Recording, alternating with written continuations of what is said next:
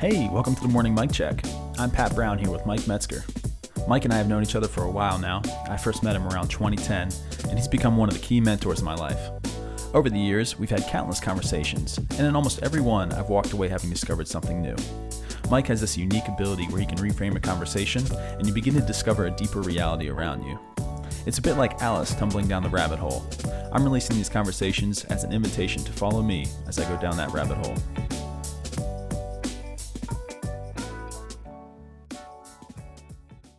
Good morning, Mike. How you doing, man?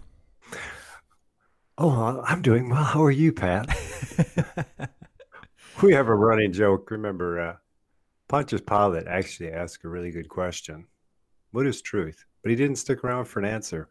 When the average person asks how you're doing, they don't stick around for an answer. Hurry up, Mike. We got to move on. Yeah, we got to. Yeah, if I was saying, Pat, I'm really not doing well this morning. Listen. Let's edit that out. Yeah.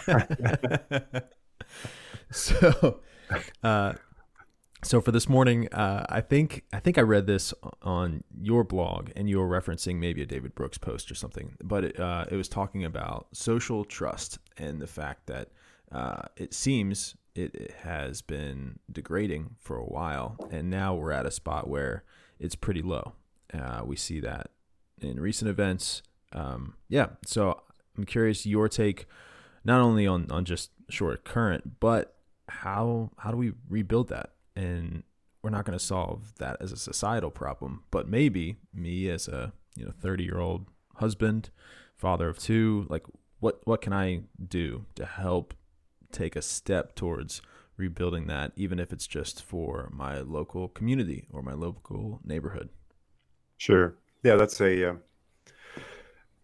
good question. Let's tackle it. For listeners, the article is in the Atlantic. It's called "America is Having a Moral Convulsion" by David Brooks. The date on it was October 5, 2020.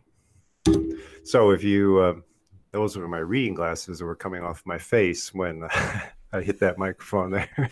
Got a little excited there. I wanted to make sure. We're trying to help you, listeners. Come on, give us a break. And so it's a very good article. It's multi-layered, so we're not going to tackle all that. We figure if you can listen, you can probably read too. So we assume our listeners can read.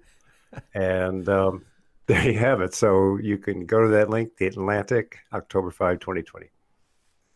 Now, for our purposes, so yesterday I received a call, actually from one of my proteges, if you want to put it that way. And he's a good young man. In fact, Pat, who's on this podcast on the other side, knows this man, so we'll leave his name out. But he was going through some performance reviews at his work, and one was from someone who was actually under him in the organization, and he was calling because it said it really undid him, was the phrase he used, and he wasn't particularly sure why, and he wanted just to run it by me. Now, there were no details. I don't know who this person was. I don't know any of the details. Everything was kept anonymous. But the more we talked, and he filled in some of them, because he receives regular periodic performance reviews. I know him to be someone who's pretty receptive to all that. No one really looks forward to them. So I came back in the end and said, okay, so sum total of everything you said, you still haven't answered the question, why do you feel undone by this? Why is it shaking you? And he hit the nail on the head when he said, I don't know, it just seems like this is an issue of trust. And I said, do you think that this individual trusts you? By the way, a corollary to the word trust that will help is confident in you. They remove governments in England if they lose a vote of confidence. And so what they're acknowledging is, no matter what we try to do here, I don't trust you. And so the more we spoke, the more he came to realize that probably is the issue. And so we talked about some ways that he could sit down with this colleague and address a deeper issue than just simply, this was a tough review, because I generally handle tough reviews well, and you might hit the nail on the head, but there's something in the tone and tenor that seemed to give away there's more going on here than just this review. Now, I think that's a crack into a world of increasing mistrust and distrust. And that's what Brooks is talking about. So there are a lot of ways we can talk about this, Pat. We can talk about it in general society. In fact, we'll do that for a moment. And then we'll talk about how this actually even plagues the American Christianity. So, want to do that? That sounds great. So a lot of people would say, well, we say a lot of people. I think people who are given to history would take this back some 500 years. And here's why I say this. We are today a nation divided, no news there. And a lot of people have been citing Lincoln's famous "a house divided" speech. And the best part of that speech, perhaps for us, is, now I'm going to paraphrase, but he could say, if we could know from where we came and what we pay attention to, we might know what to do.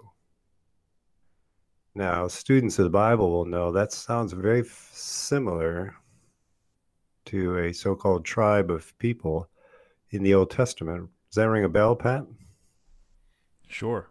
I mean, the sure. idea of remember. We've talked multiple times this idea of remember, and if we know where we came from. So yeah, I could see a connection there. Obviously, and they were called Judah. There you go, the sons of Judah. Yeah, Issachar. So they're actually a subset of the nation of Judah. Yeah, there you the go. Sons of Issachar. So first of all, for you young listeners, if you're looking for a name for your first child, there you go, Issachar. And it'll be just kind of a conversation starter, especially that son or daughter who grows up and say, why in the heaven's name did you name me Issachar? It's there was this podcast one time. Yeah, that guy's going on to other things.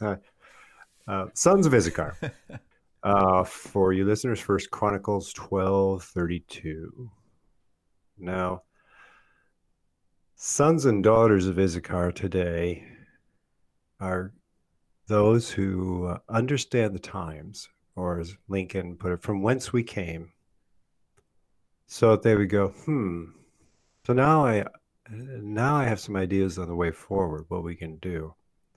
And we've talked about this before, but because Americans are generally illiterate of history, historically illiterate, they confuse activity for advancement. They confuse just doing about anything with what could be something that would be remedial, redemptive, or a way forward. It's similar to being lost in the woods without your phone. So you don't have any GPS, you don't have any markers, and you could just mistake, well, I'm moving. And so we often call things, even in the faith community, we're forming a movement. And I find myself thinking, from where to where? Movement is not the key. It's actually intelligent advancement. And without knowing the times, people don't know. Generally, I find they don't know what to do, or their solutions don't really wrap their arms around the heightened breadth and depth of the challenge. So I'm going to suggest to you, and there's nothing original here, but this challenge of collapsing social trust that Brooks talks about goes back 500 years. And it goes back to a movement called the Enlightenment. Now, one of the running jokes in our family is many years ago, after I gave a brief talk somewhere on the Enlightenment, my wife of almost 40 years looks at me at the way on the way home and says, "So tell me again, what's the Enlightenment?" So I'm in a thought bubble. If the woman I live with and sleep with night in after night out has no idea what I'm talking about, clearly I have not done a very good job here. And the Enlightenment, in a nutshell, is two things. The best book on this is by a man named Britton, and we can send you the link. So if you're interested, you probably won't read it. It's not necessary. But the Enlightenment was our age, this age coming up, is superior to all previous ages. And second, we figure out truth, the autonomous individual, through using his or her rational faculties. In fact, the very phrase, figure it out, comes out of the Enlightenment.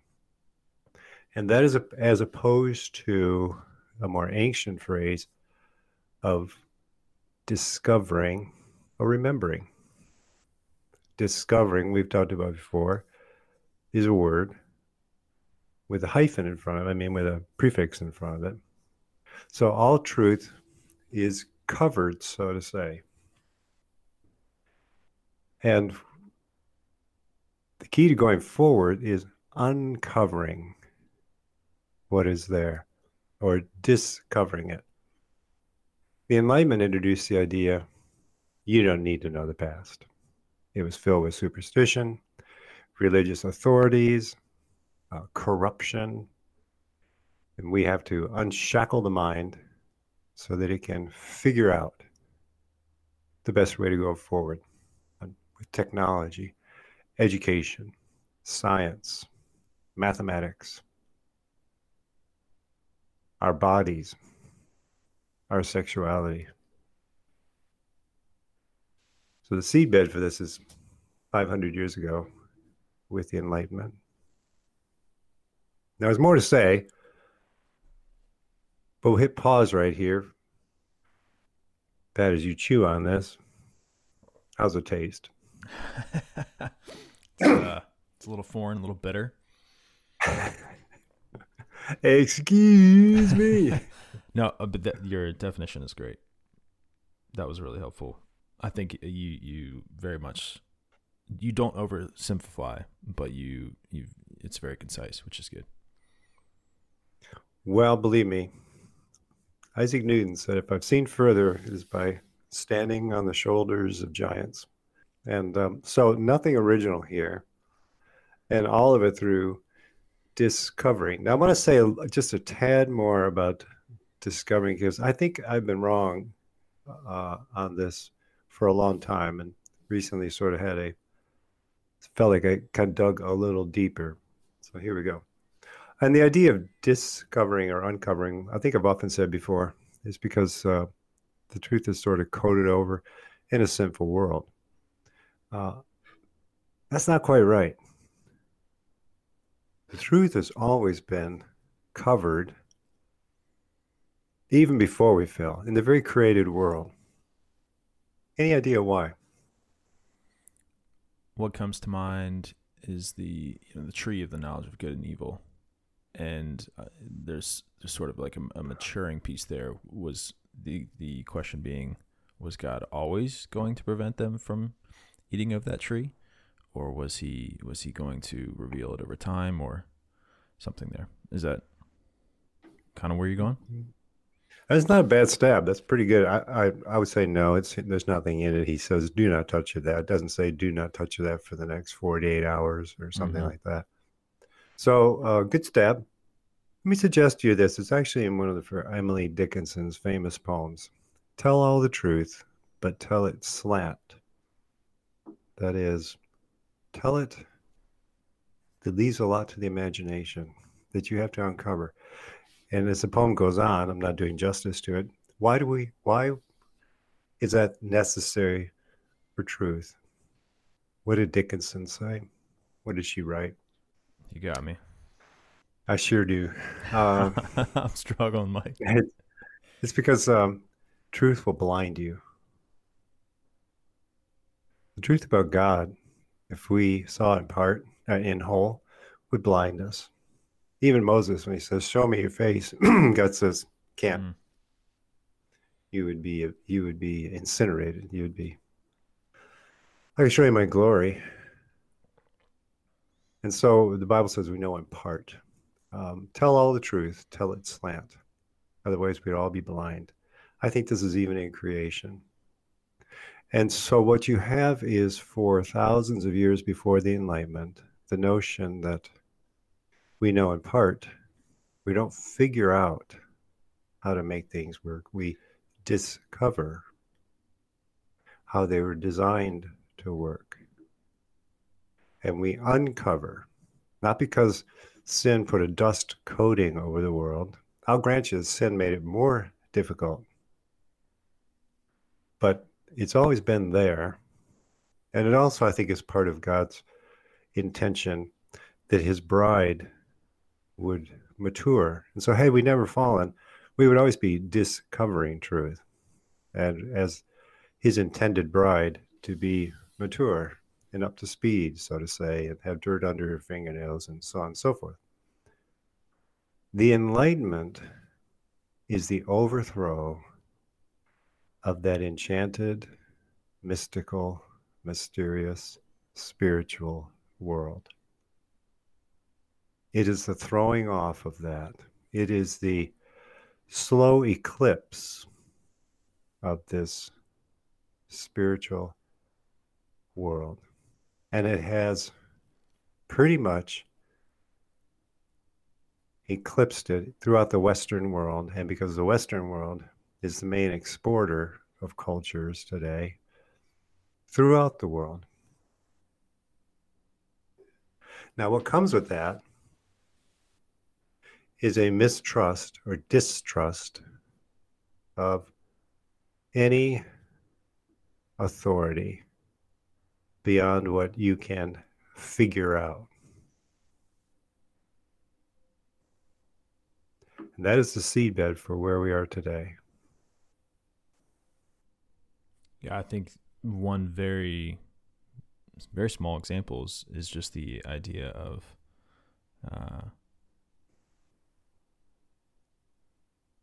like what's that rule in place for, or why does that law exist? I don't need to follow it if it doesn't make sense. That's right.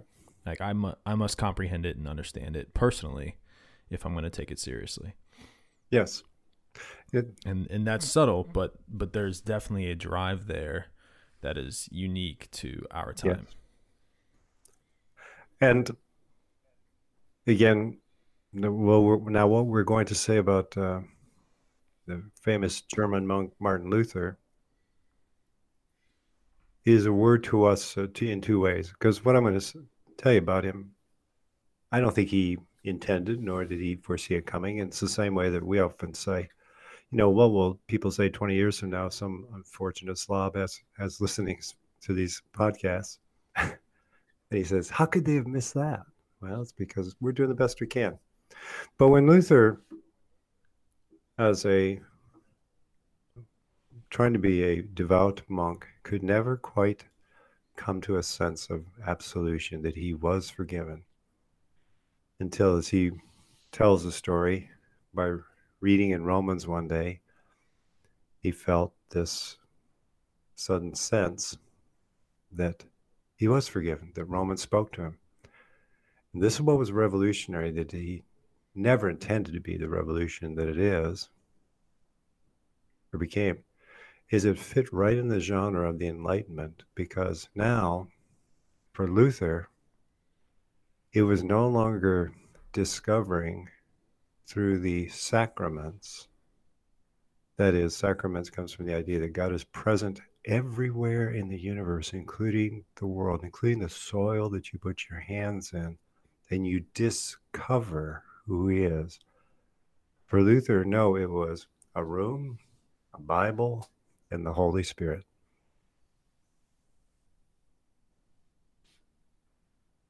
And he figured it out.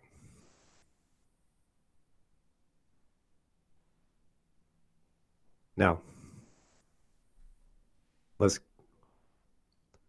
be charitable, first of all, because it's the right thing to do, and second, because you and I Luther's going to be waiting at the pearly gates for us. We don't want his arms crossed. So Luther, when he defended his 95 theses that he posted on the chapel door, Wittenberg, within 20, 30 years, the Catholic Church had agreed with upwards of 70 or more, somewhere in there. He was basically saying, here's 95 things that are wrong with this church.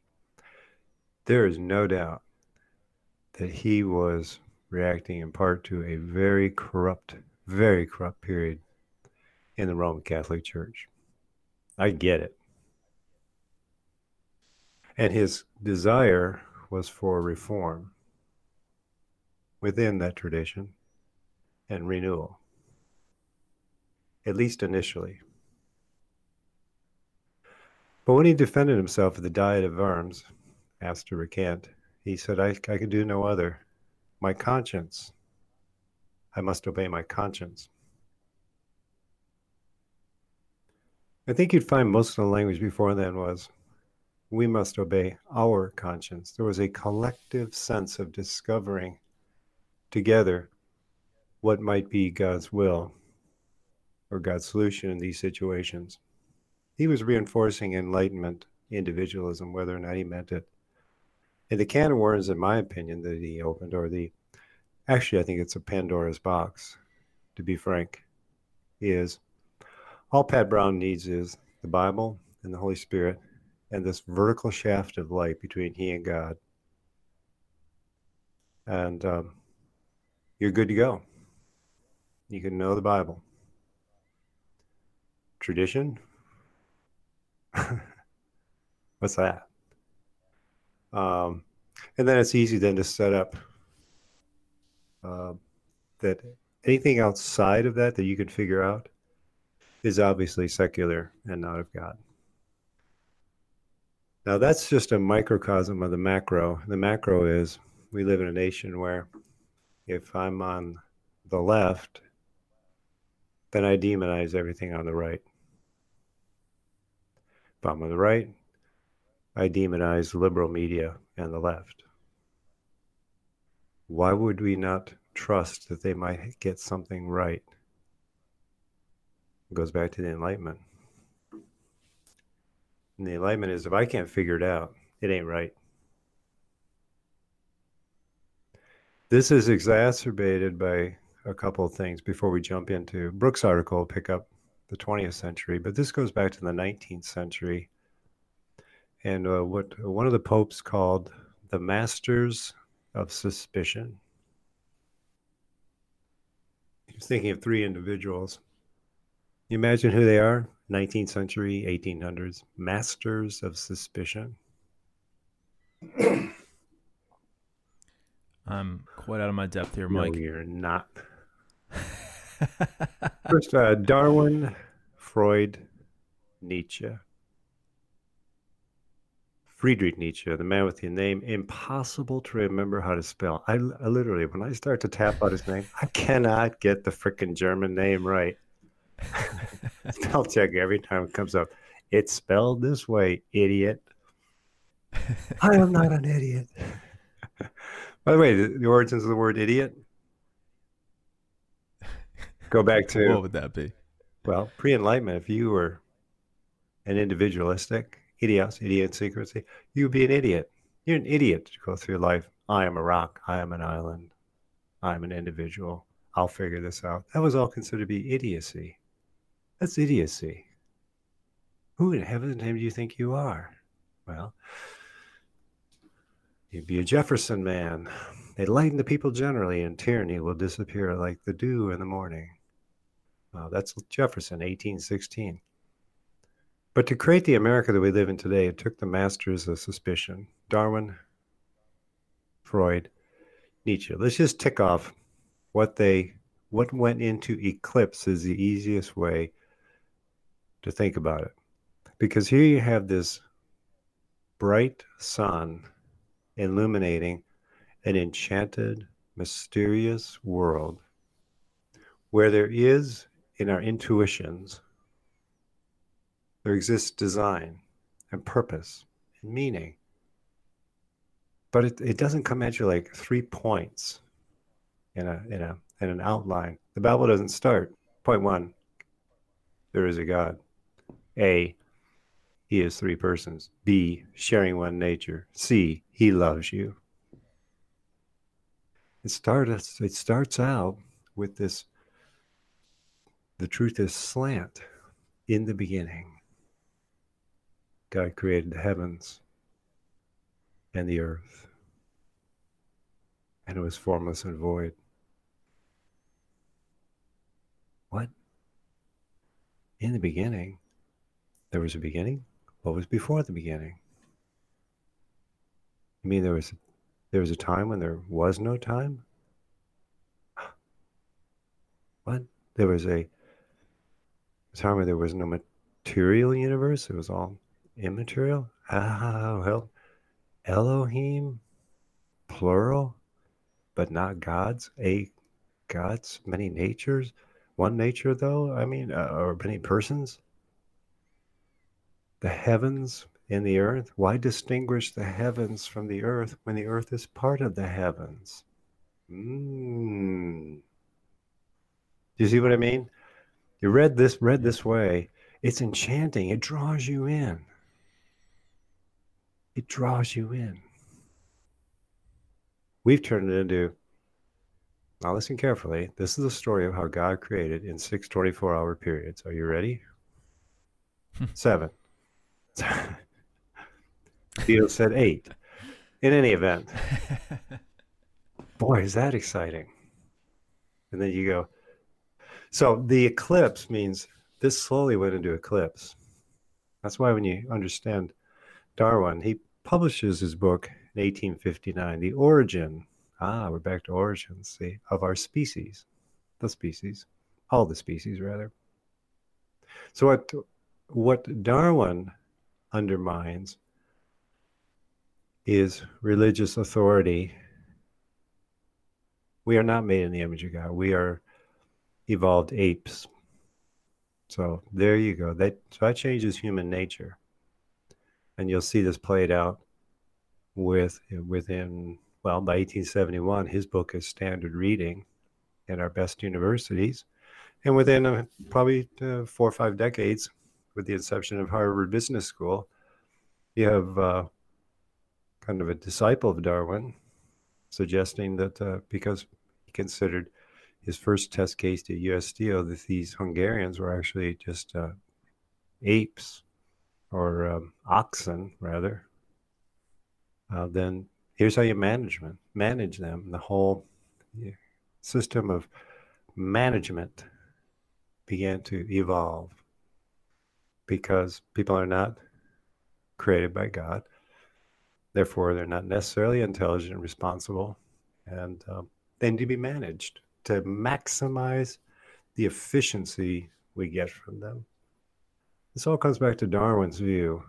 So Darwin creates in the minds of so-called intelligent people a suspicion towards religion having anything to do with what we're doing in the workaday world. And this goes all the way back to, again, not only Luther, but Luther's suspicion that grew regarding the Roman Catholic Church and the presence of God in these ceremonies and sacraments. Hence, unfortunately, with his followers, you do have pretty soon the view the Roman Church is the whore of Babylon.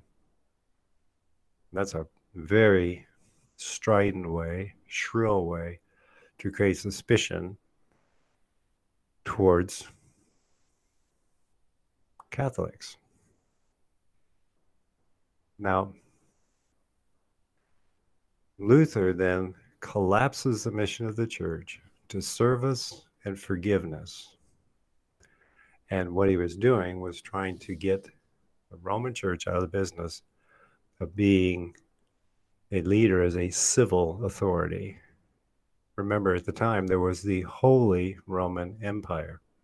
So the faith actually informed the society, it shaped it. And this was a rebellion against that. And so you have the the throwing off of religion having much to do with public affairs, everything to do with your private life, primarily serving people and being forgiven. And so this further goes into eclipse with the rise of Darwin, Freud, Nietzsche. Darwin, human nature. It's not designed. Freud. What did Freud bring to the table?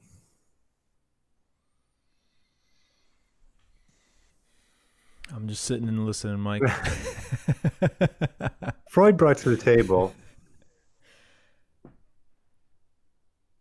the fact that in an enchanted world, and here we are piggybacking off Charles Taylor, so you're not lost. You've read this in Taylor.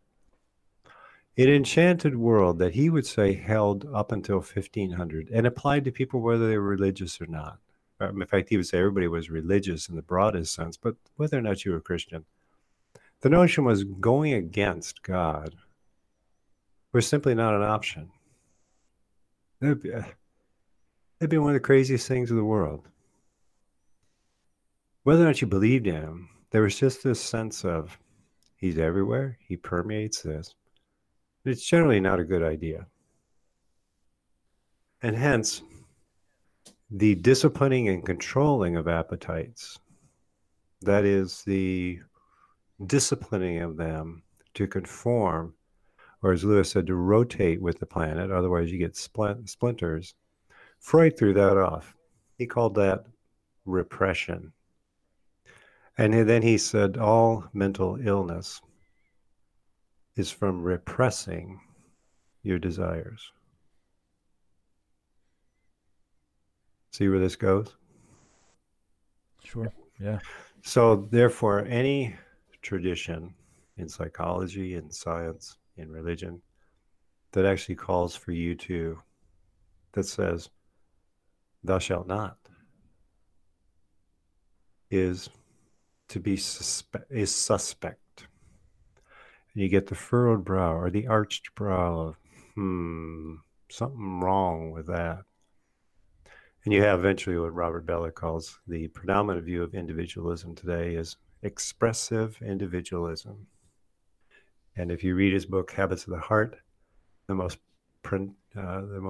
prominent place where this appears, he said, is in American evangelicalism. So if you want to have your settled assumptions about our faith unsettled, read his book, which is considered to be a seminal work in the field of how the Enlightenment has infected American Christianity, most particularly or most pronounced in evangelicalism, which he says is saturated with expressive individualism. So pastors are reduced to encouraging, loving, befriending, attaboying, serving, but they cannot stand in the pulpit and say, thou shalt not. That's repressive. Finally, we have Nietzsche. And Nietzsche announces in 1882, God is dead. But it's a little more complex than that.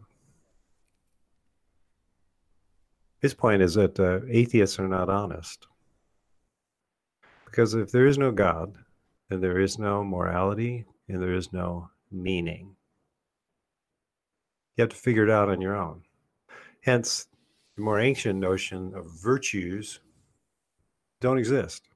Because virtues are tied into an absolute standard, a God, gods, whatever. And now we're left with, Nietzsche's coined this term, values. I have my values, Pat. You have your values. Your values end at the tip of your fingers. And if your values ever touch me, that feels like a punch in the gut. Get your damn values back in your own sphere. Hence, in that movement, the highest value, the only virtue, if you want to put it that way, is tolerance. And so we begin to arrive at the world we're in today by the lack of trust is, first of all, there's nothing deep in the soil that binds you and I, Pat. There's some older people out there talk about we're made in the image of God, or there's even people who feel that passionately. In fact, I hear a quarter of the population does. What does that mean? They don't really know. It means we're made in the image of God. Everybody, I guess everybody. But what does that mean? God loves us. I don't feel that love. See, where I do think Taylor is right is this doesn't happen on the level of worldviews, theories, concepts, principles. Most of the believers I know who are really serious about trying to make a change in the world use enlightenment terms without even knowing it. So you can't solve an enlightenment problem by resting on the assumptions of the Enlightenment. And the assumptions of the Enlightenment introduce things like worldview, that you can stand apart from the world and see it all and have a worldview. Because invariably what happens is that worldview, my worldview, becomes right, and all the other worldviews are wrong. So immediately I'm set up us versus them. Second, when you're talking about theories, principles, and concepts, Taylor's right. Nobody lives that way. We live by what we experience. The great David Foster Wallace commencement address. What is water? Water, the cultures is water going through our gills. And so to actually think we can say, we live by the Bible, two books, the Bible and the book of nature. You know, the average person would hear that and go, what? Or when they say, you've got a story to tell, I've got a story to tell, then we want to introduce you to the great narrative. Do you know how many people I meet day in and day out in the workaday world who even use the word narrative? Do you hear it at your work? No. Now, I get it. On one level, it's technically right. But part of what brings about social distrust or mistrust is when Christians are not like first century Christians, who is that famous letter says they don't use a peculiar language of their own. They talk like everyday people. And I find that we more and more, even though, yes, there is a narrative in the Bible, yes, there is, but we use language that hardly anybody else uses. Well, what that does is it erodes social trust, because in a world where I figure out what's right, I have been through my experience, come to believe we're not made in the image of this God of Abraham, Isaac, and Jacob that you guys talk about on occasion. I read in the Bible rules and regulations, which I find to be repressive. There's Freud. And I don't see evidence that when you say God is present everywhere, I don't see the evidence. There's Nietzsche. Woody Allen put it this way. They tell me that glory of God is seen in nature. He says, all I see is a giant restaurant.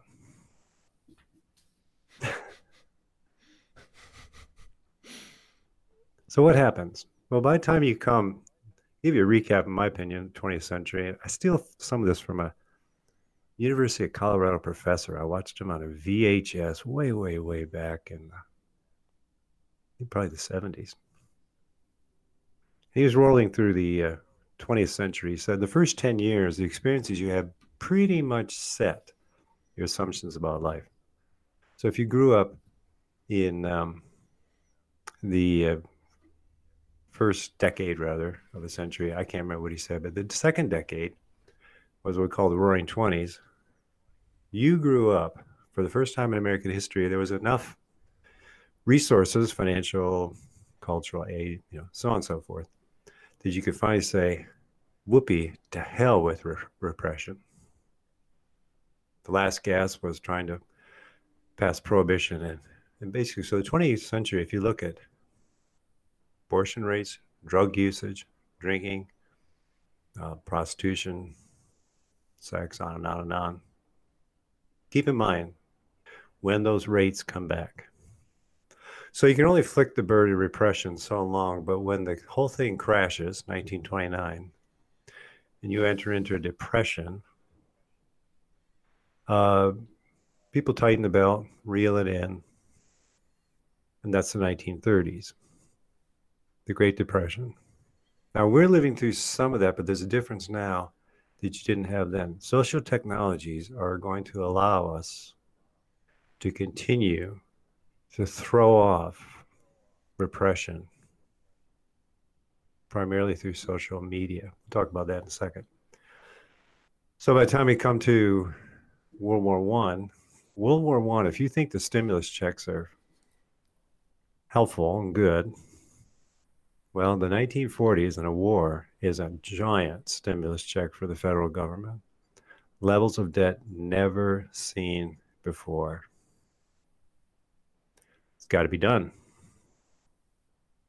The upside for America is a devastated planet, except the United States of America, which is never invaded. It's not bombed. We come out of this thing with the resources to rule the world.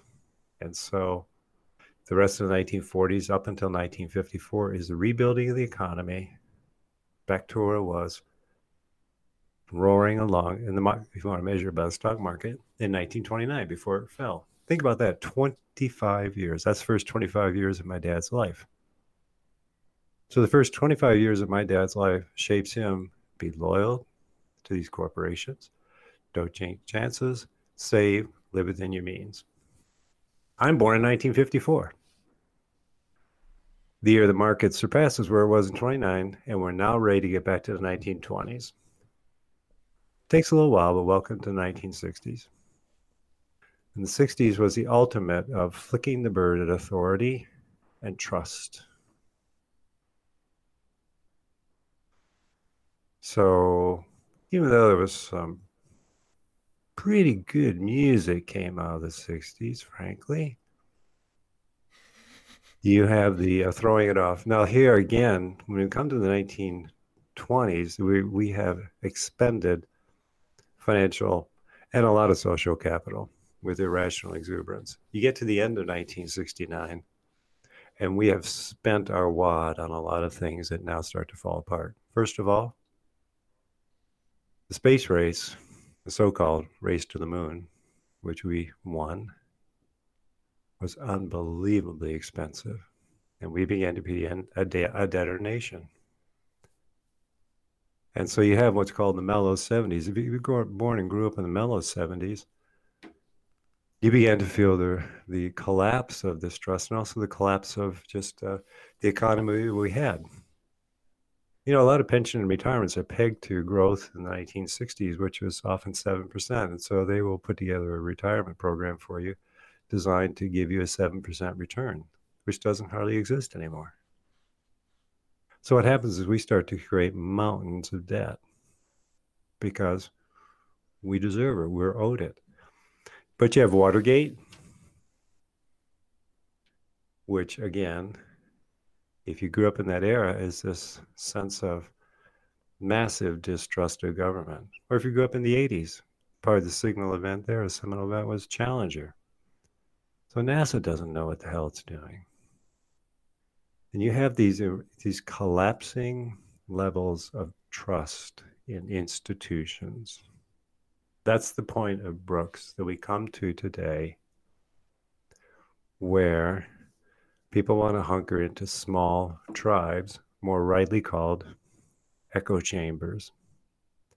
And the difference between the 1920s and this era that we're in is when things collapsed, you pretty much were left on your own. You couldn't go online, for example, and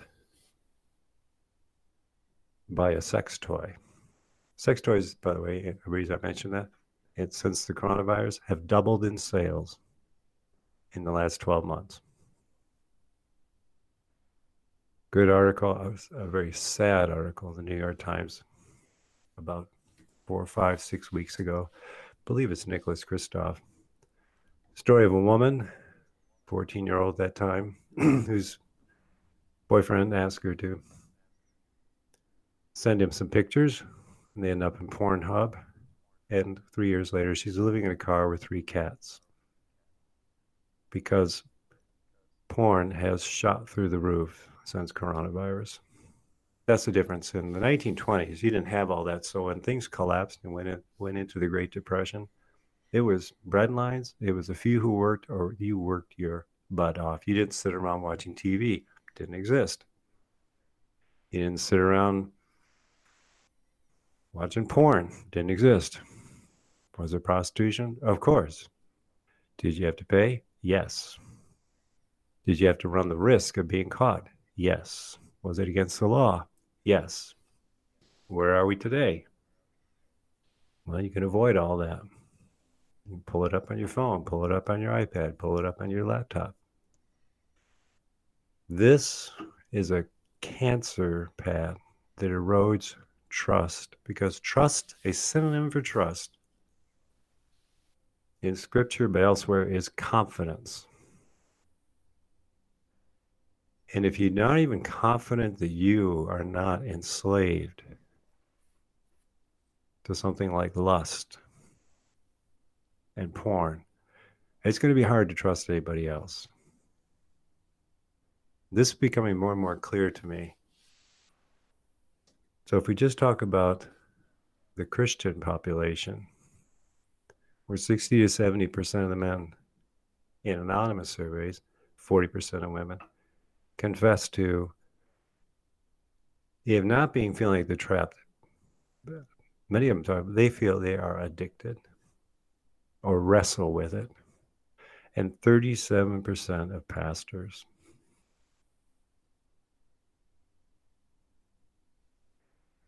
You're going to be suspicious of even your own desires and your own body, which seems to be betraying you because of what you want to do in your heart.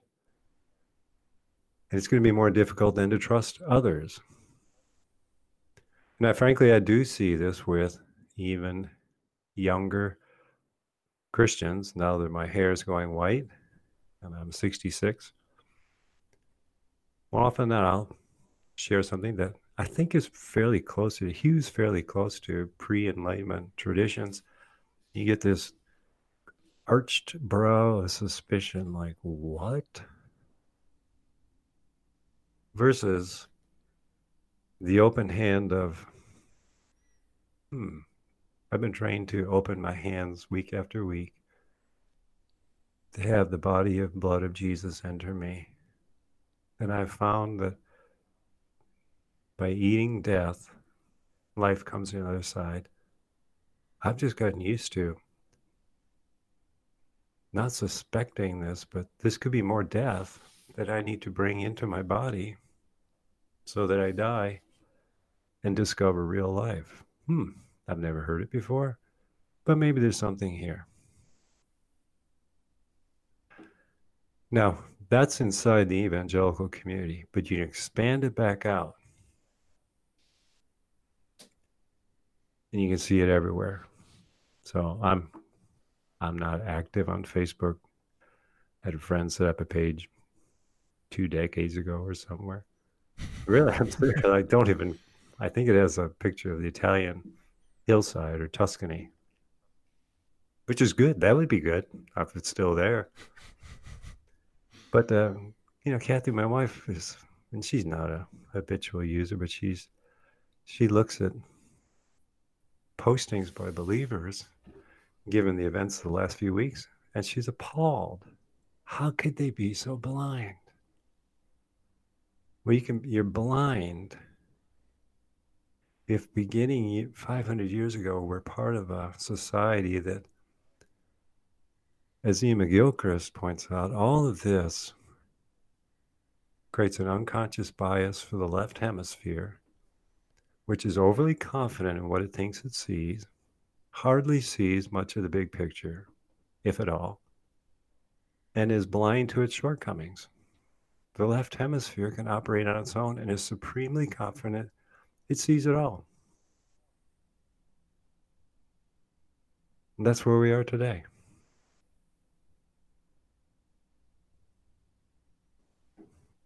And that means I'm talking Western world. I'm not talking about the faith community. I'm talking about the Western world. And it's everywhere. Give a last story on this then. So many, many years ago, through a friend of mine who happened also to be a U.S. senator, we tried to rally a group of senators, Republican, Democrat, Independent, just to come and just to reflect on the great experiment and how we're doing. In other words, understand the times, we know what to do. You know, we couldn't find more than 2 or 3. We couldn't find, the majority weren't even familiar with the great experiment.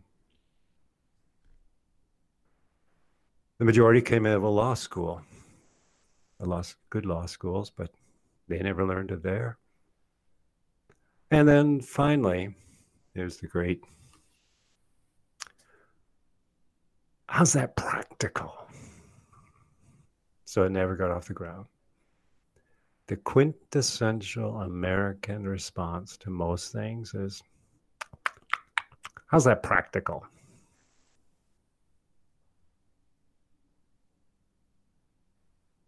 One of the most impractical things out there, love.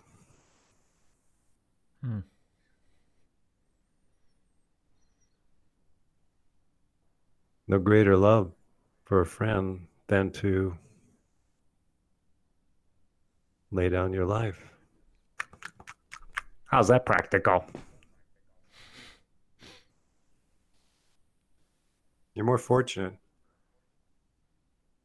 if you give it all away than if you receive.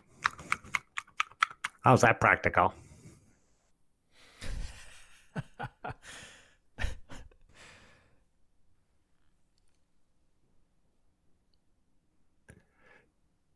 I hope you hear, listeners. It's been 500 years into this. And it, in our opinion, Pat and I think many others, Charles Taylor in his book, A Secular Age, which we don't encourage you to read because you will, you won't make it, you'll go, but I think he's right on a number of points, and here would be his point. This disenchanted age began in the 1500s. We've talked about that, but it was over by the year 2000. So it was a 500-year cycle. Well, what's after that? Now he doesn't go into this, but this will frame up where we understand the times, at least. For 500 years, the nation of Judah ignored God, as God continually said, "You've been on the wrong path. Return to the ancient path." And they said, "We will not return. We'll figure this thing out." And so after 500 years, God put them in exile, Babylon, 70 years. Imagine this, listeners. For 500 years, we've been on the wrong path. God has sent along prophetic voices, say, return to the ancient path. We have said, no. And that includes the faith community. So after 500 years, God has put us, spiritually speaking, in exile. That began the year 2000. 2007, Taylor writes his book that the Enlightenment is over. It's been over since 2000. Those who believe that faith and science debates or worldview is the way forward simply are no longer in touch with the world we live in. They're using models from the Enlightenment, which is over. Lesslie Newbigin, even before then, the great missiologist, said the one thing you could be said for certain about this chapter in human history is that it's over. So what's happened since 2000? 2 things. Number 1, the faith tradition in America, the Christian tradition, is in exile. Number 2, begin to see the dramatic rise of people who say this whole enlightenment thing. They wouldn't put it in these words, but here's what they experience: a disenchanted, unspiritual, mechanistic, technologically driven world. I can't do it. There's more going on. I don't know what it is, but I intuit there is more. Something is wrong. I'm spiritual, but I'm not religious. The fastest growing percentage of the U.S. population. Now, if the Babylonian exile was 70 years,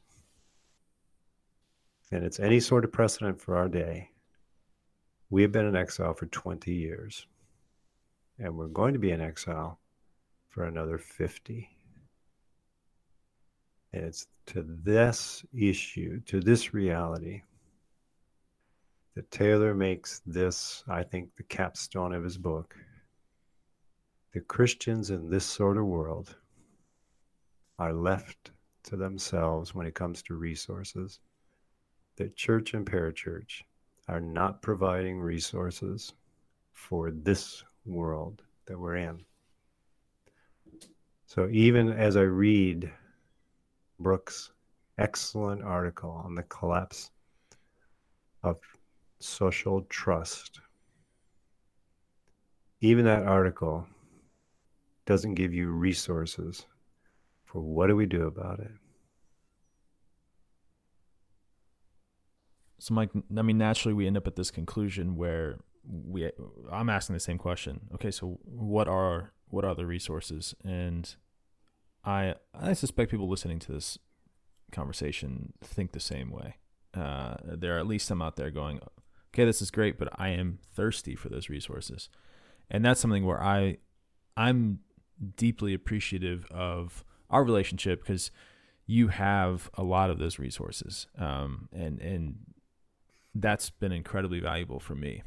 For listeners, if you've heard any of this, Mike's wealth of knowledge and standing on the shoulder of giants is immense. So let us know what you found helpful. Reach out to Mike via email on the Clapham website, but let us know what topics we've talked about, where you'd like us to dive deeper. Help us discover how to best resource you.